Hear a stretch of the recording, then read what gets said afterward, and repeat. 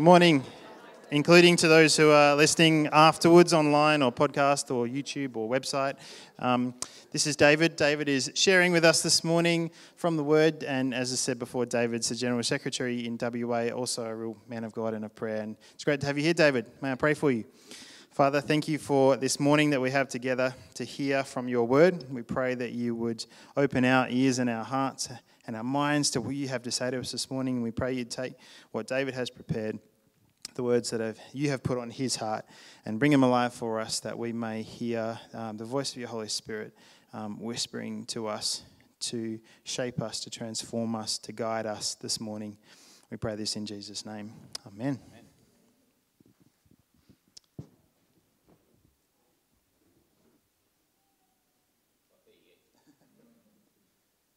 Morning, everyone. It's really great to be here with you this morning. About an hour ago. Sorry, can we just put my. Okay, can you hear me? Right. Morning again, in case you didn't hear me earlier. It's great to be with you this morning. About an hour ago, as I was about to say, Luke was praying with all of those who were organizing the service, and he said, and Lord, we pray that you would be with us for the next hour or so. So we're in the or so's time of this session. So I hope your services aren't only 60 minutes long, because otherwise I'm in trouble. Anyway, it's great. It is great to be here, and we're going to start with the scripture readings. Amy is going to read for us. So let's go.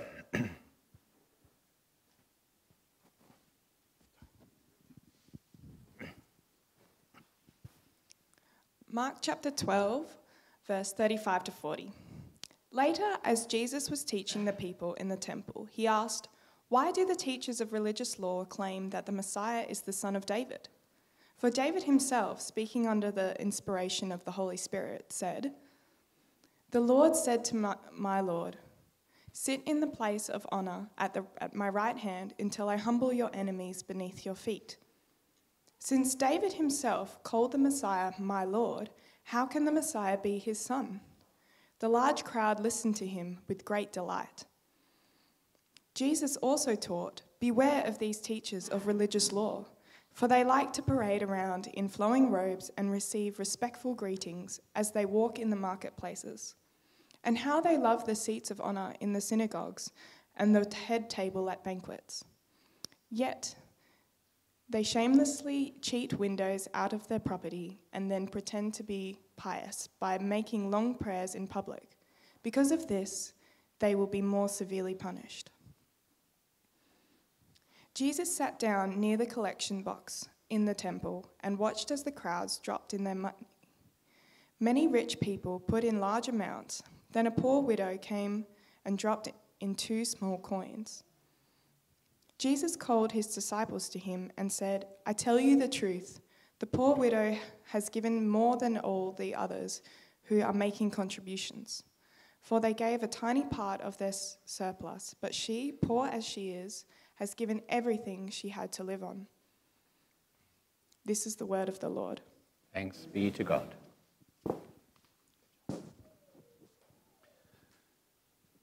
Thank you, Amy, for sharing that with us.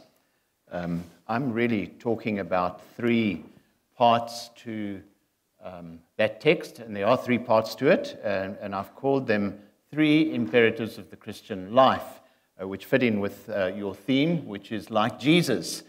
So this is how we might live like Jesus.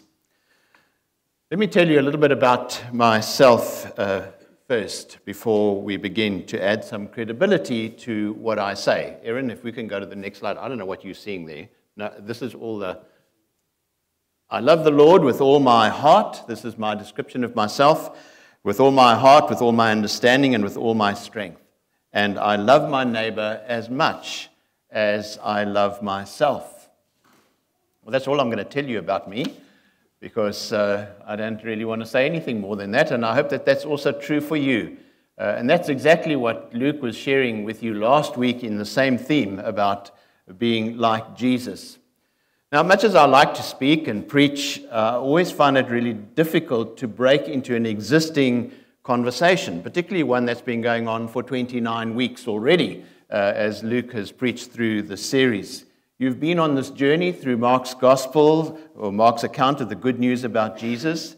To a significant extent, Luke has been on one side of that conversation, and you have been on the other. You've not always had the opportunity to respond verbally, perhaps, to Luke's words as he brought them to you, but you've responded in your mind, as we always do, as we hear sermons and as we hear people speaking. And perhaps, hopefully, you've also applied them in your life. I've not been part of that conversation, but praise God for video cameras and things, and for the internet. So I was able to catch up on some of these sermons on your website to find out where you've been and where you're going. And so I have got some sense of what has been going on. And this is really an appropriate thing for us to be looking at today. These three, it's one text, but there's three parts to it, and they're really important for us to see that. From halfway through Mark's Gospel, or halfway through Mark 11, on our Lord's final journey into Jerusalem, because that's where we are in this context, that journey was to take Jesus to the cross. Mark presents to us a whole series of conversations between Jesus and a representative body of people, those closest to him, those who are unsure about him but are trying to find out something about Jesus, and those who are vehemently opposed to Jesus. They are all the people that are there in this conversation. It has been suggested that these conversations that were dealt with last week and this week took place on the Tuesday of Holy Week, which is sometimes called the Day of Questions. And as Luke so aptly showed last week, these questions really summarize everything about the purpose of Jesus' mission to us. He came so that we could build a relationship with God. Listen to that, because it's important for the whole theme of where we're going. He came so that we could build a relationship with God. Jesus came to remove everything that could prevent that relationship from forming. But the truth is, that's not the end of the story. Even in Jesus' life, this is still only Tuesday of Holy Week. The triumphant ride into Jerusalem was not the end. The day of questions was not the end. There is still the intimacy of the Last Supper. There's still the personal struggle and surrender in Gethsemane. There's still the trial to come. There's still the cross, and ultimately the resurrection, which begins to put everything into perspective. The relationship with God didn't suddenly happen because Jesus came to us. The relationship with God needs also for there to be some action from us, some kind of a response, just as we have in a conversation. And so the text gives us three considerations. The first is the question about who Jesus is. That's verse 35 to 37 of the text we had today. The question about who Jesus is. The second is a warning about wrong motives. That's the verse 38 to verse 40 about those who go around in long robes.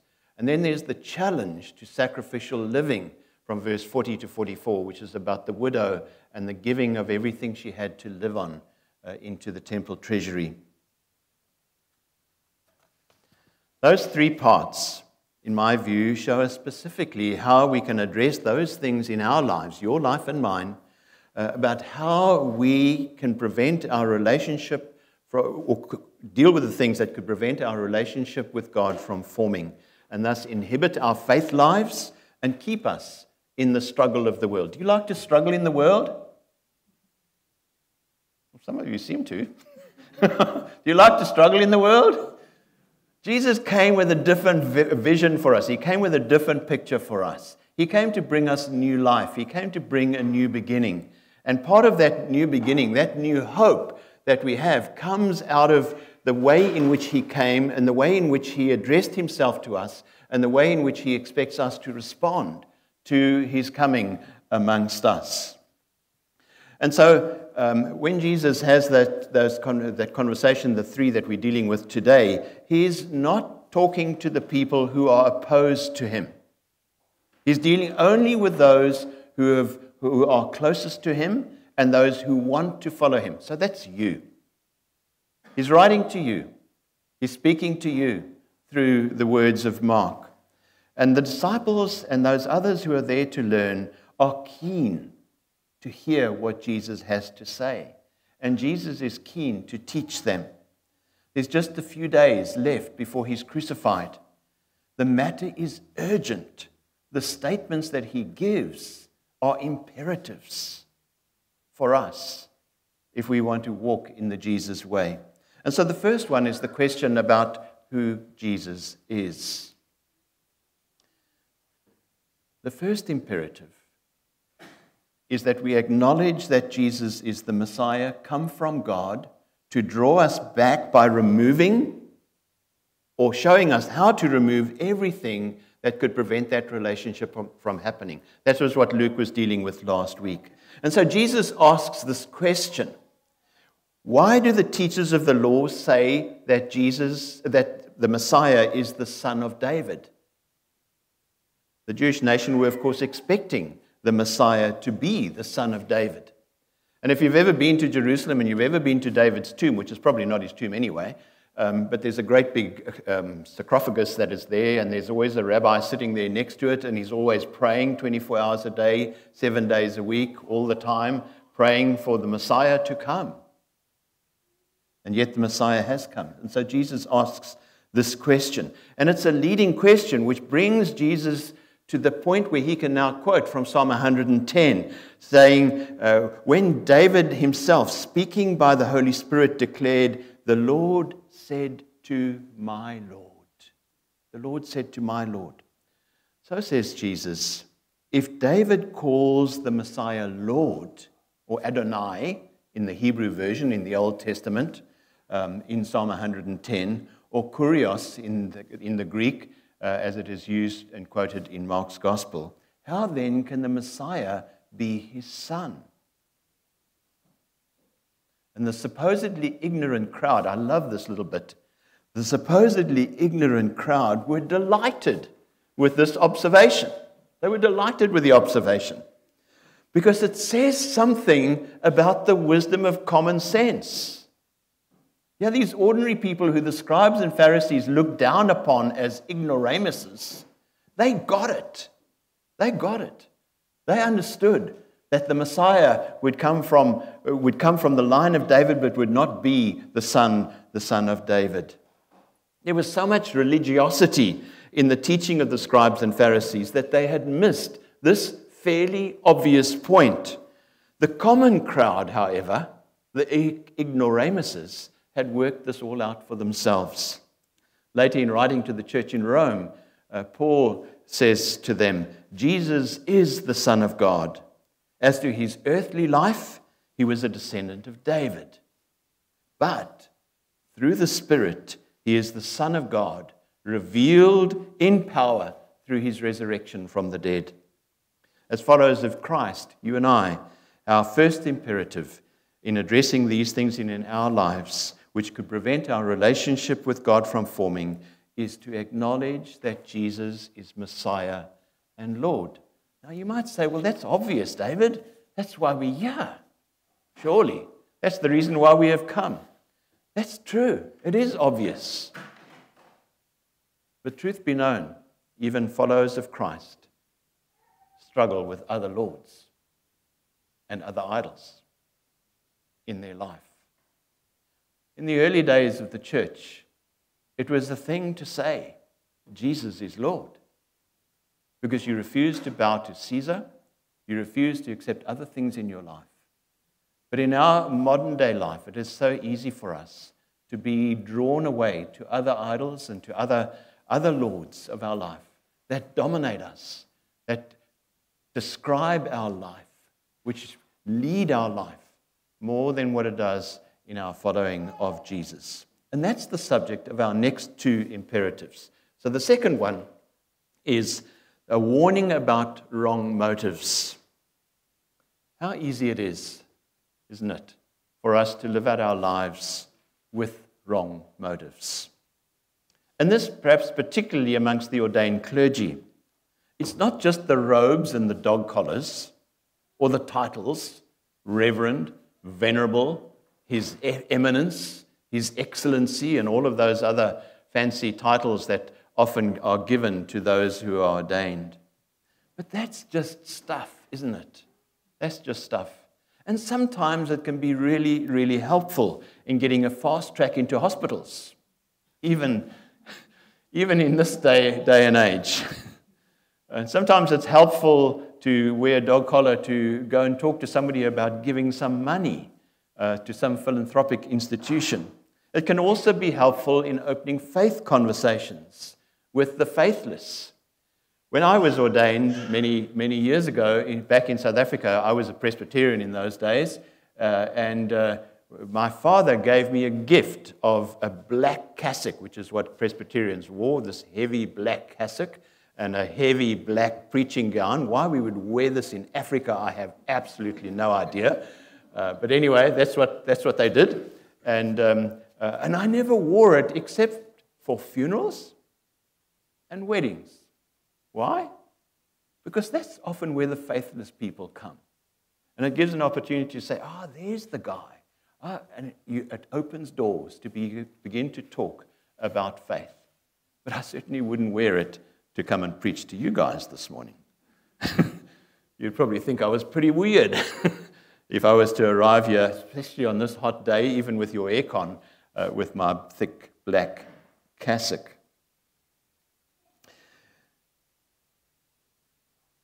James, in chapter 2 of his little letter, warns us about giving more respect to the one with the gold ring and dressed in fine clothes than to the poor man who is dressed in filthy old rags. You see, any Christ follower who attempts to put himself or herself above others in any situation, whether in a Christian gathering or not, fails the test of Christian humility. In my last congregation in South Africa, one of our core values was based on John chapter 13 and verse 15. They are the words of Jesus that he speaks to his disciples just after he has washed their feet. And he says to them, I have set you an example that you should do to others as I have done to you. I have become a servant to you. I want you to be a servant to those who need to be my servants too. And it became so much of our ethos in that congregation that when we moved into our new building, because we'd kind of outgrown the little place where we were, the cornerstone that was put into the wall at the door of the church gave no tribute to those who had donated in a short period of just a little under 3 months, millions of dollars in order to pay off the debt on this building. And I'm going to talk about debt on buildings in a little while. Those people who had given millions of dollars to pay off the debt on this building in 3 months. It was an interesting story because the elders said to me, David, we don't believe we had to take out a mortgage in order to pay for the building to be done. After we moved in, the elders came to me and said, David, we don't believe that we should have any debt. That was really hard for us. I said, well, what do you expect us to do? So they said, you should ask the congregation.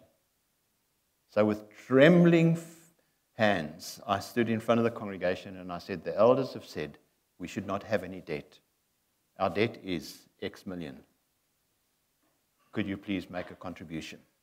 In 3 months, the congregation paid all the money that was needed to pay off the debt. And yet, when it came to putting in the cornerstone of the church, these are the words that they wanted put on the stone to the church. Not glory to God or glory to all those people who had given millions, but instead they chose a verse from Psalm 115, not to us, Lord, not to us, but to you be the glory for your love and faithfulness. Because it all comes from God. It's all from God. So, my friends, what is the motive of your faith?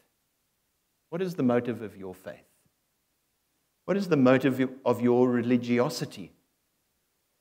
What brings you to church? What causes you to be a follower of Jesus? Is it to set you apart from others, or is it to serve others? Why do you do this? Why do you follow Jesus? Are you looking for pie in the sky when you die? What is the reason why you have faith in Jesus? John Wesley was driven by this mantra: do all the good you can, by all the means you can, in all the ways you can, in all the places you can, at all the times you can, to all the people you can, as long as you ever can. And that's what the Methodist Church was built on. It was built on that statement. And Paul, in writing to the church in Corinth, in Corinthians chapter 9, says, to the Jews I will become like a Jew to win Jews. To those under the law I will become like one under the law, though I myself am not under the law, so as to win those who are under the law. To those not having the law I will become like one who does not have the law, though I am not free from God's law, but I am under Christ's law, so as to win those who have no law. To the weak I will become weak to win the weak. I have become all things to all people, so that by all means possible I might save some. I do all this for the sake of the gospel. I do all this for the sake of the gospel. The motivation was to do things or take on attitudes in order that in serving others they may be saved by the gospel of Jesus Christ. Whatever we do, however we say it, as Wesley said, let it be for the sake of the gospel. So the first imperative that I spoke about is to acknowledge Jesus as Messiah and Lord. The second is to serve others rather than self for the sake of the gospel. And the third imperative is to recognize the challenge of sacrifice. I think there's a slide that comes up there. There we go.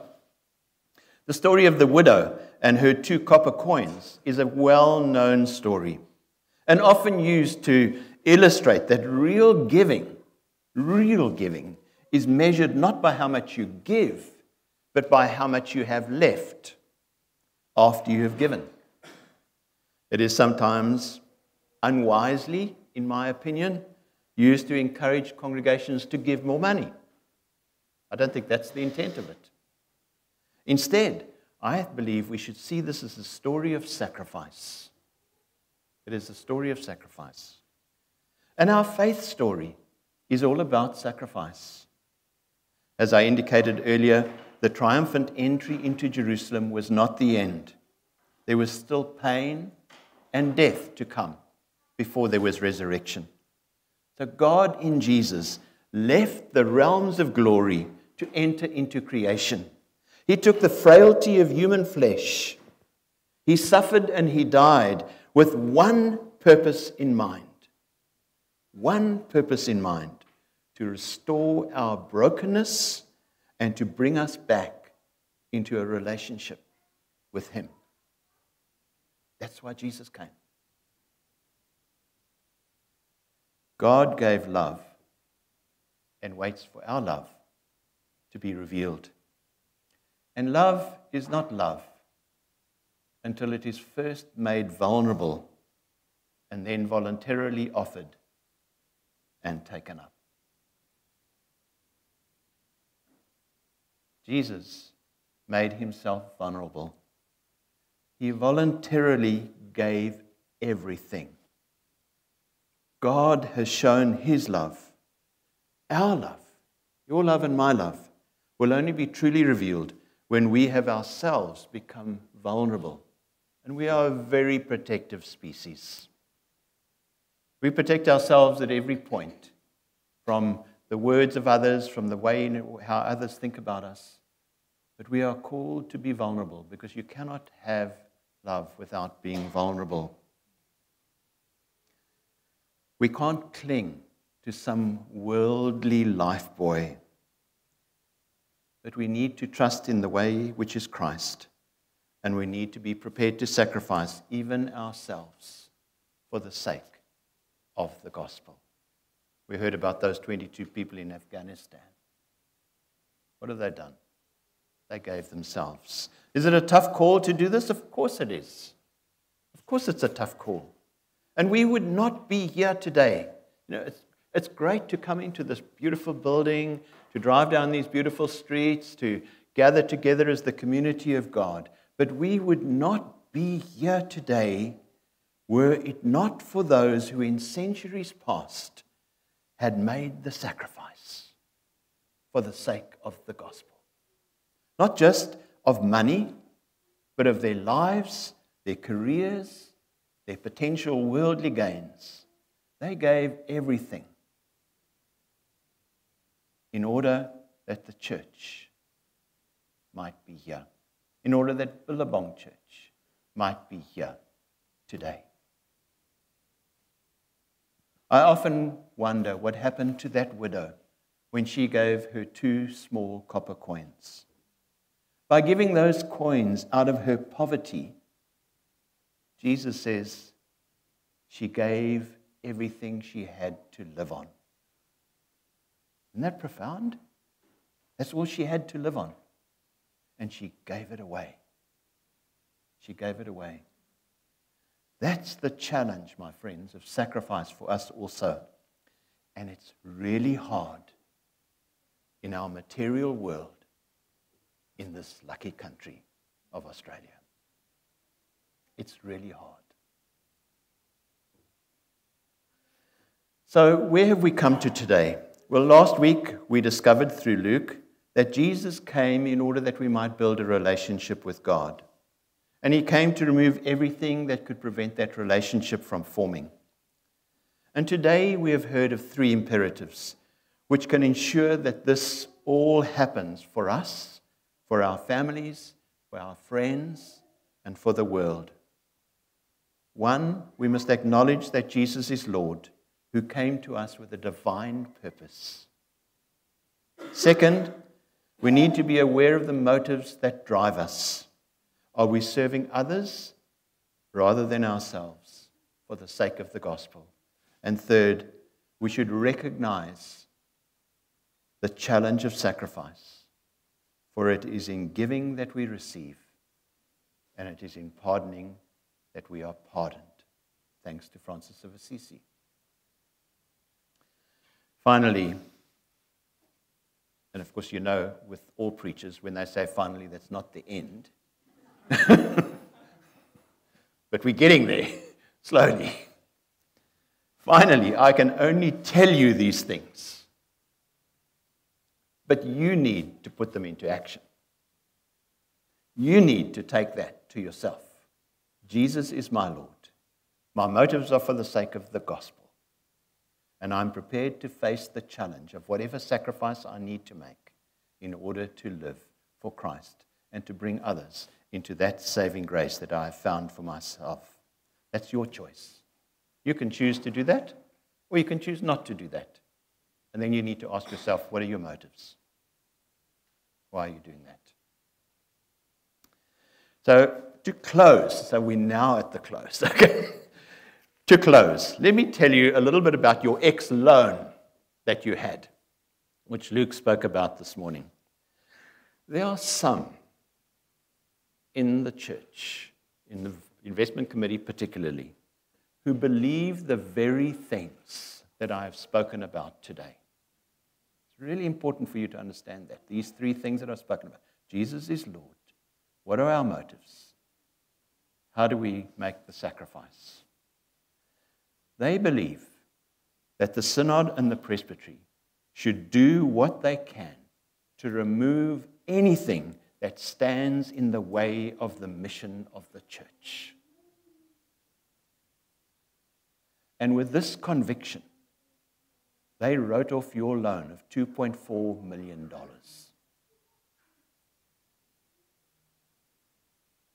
That's a lot of money.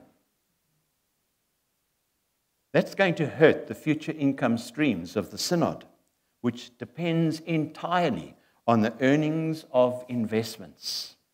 We don't have any other income other than the investments, which incidentally are the gifts of bygone generations who have made gifts to the church and have said, I'm going on to be with Jesus, and I have X dollars left.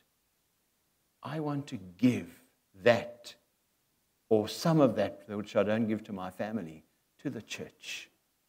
And out of that, the church has built up an amount of money from which it earns an interest. Now, it's taken $2.4 million of that capital, and it said, Billabong, we believe that your mission would be freed if you no longer had this debt. Is that good news? Absolutely, it is good news. But there's another part to that, because this is, you see, we can get the stuff, but we also need to act. Their trust, those people who decided to write off that debt, are trusting that you, the people of this congregation, will take that gift and use your new debtless freedom to multiply for the kingdom of God. Just as each Christian, freed of the burden of sin, can go out and make disciples. There's a lot of chicanery that happened in writing off the debt, because the property is already owned by the church, by the synod. It's not owned by the Billabong, it's already owned by the church. So that property is now coming back to the church. Well, actually, it was already in the church. So how does this work? Well, we've got to do all the accounting stuff. So if we're going to write off $2.4 million, we've got to take something else in exchange into the books. So we brought the land back into the books of the investment fund. And sometime in the future, that will be developed. And we're saying to this congregation, we want you to look after that land. We want you to ensure that it's trimmed, it's mowed, that the fences, when they're broken, are fixed, that you pay the rates. Well, fortunately, it's a church, so we don't pay any rates anyway. But if there's anything to pay, I don't think that it's going to cost more than $10,000 a year to look after that property. And if you have an idea of how that property can be used in the future, God bless you. Do it. Do it. Make it happen, because that's what it is. There are some ideas. The synod itself might decide to have some ideas with regard to that property. But if you have an idea, let's do it. Let's do that. So remember what I said to you? What are the 3 points? I'm just testing to see if you were actually listening. Right, first one. Jesus is Lord. Okay. Second one. Motives, right? Have the right motives. What's the third one? Sacrifice. There we go. God bless you. I'm going to pray a prayer now with you. And this is a prayer that I posted this morning on my Facebook page. If anybody want to follow me on Facebook, you'll get a prayer every day. You might get some pictures of my family and so on as well. But basically, I'm just there to post a prayer every day. Let's pray together. Father, we pray for your church, which you called into being through your Son. Your desire has always been that we should be a blessing to all people everywhere. And so we ask today that by your Holy Spirit, your church may be renewed on this new day and be empowered for the task for which you gave it life. May we be ready for any sacrifice, any action, any declaration that will clearly demonstrate faith, hope, and love to our neighbors, our family members, our friends, our co-workers, and our fellow travelers. And everyone said, Amen. God bless you. Thank you, Luke. I'll hand back to you.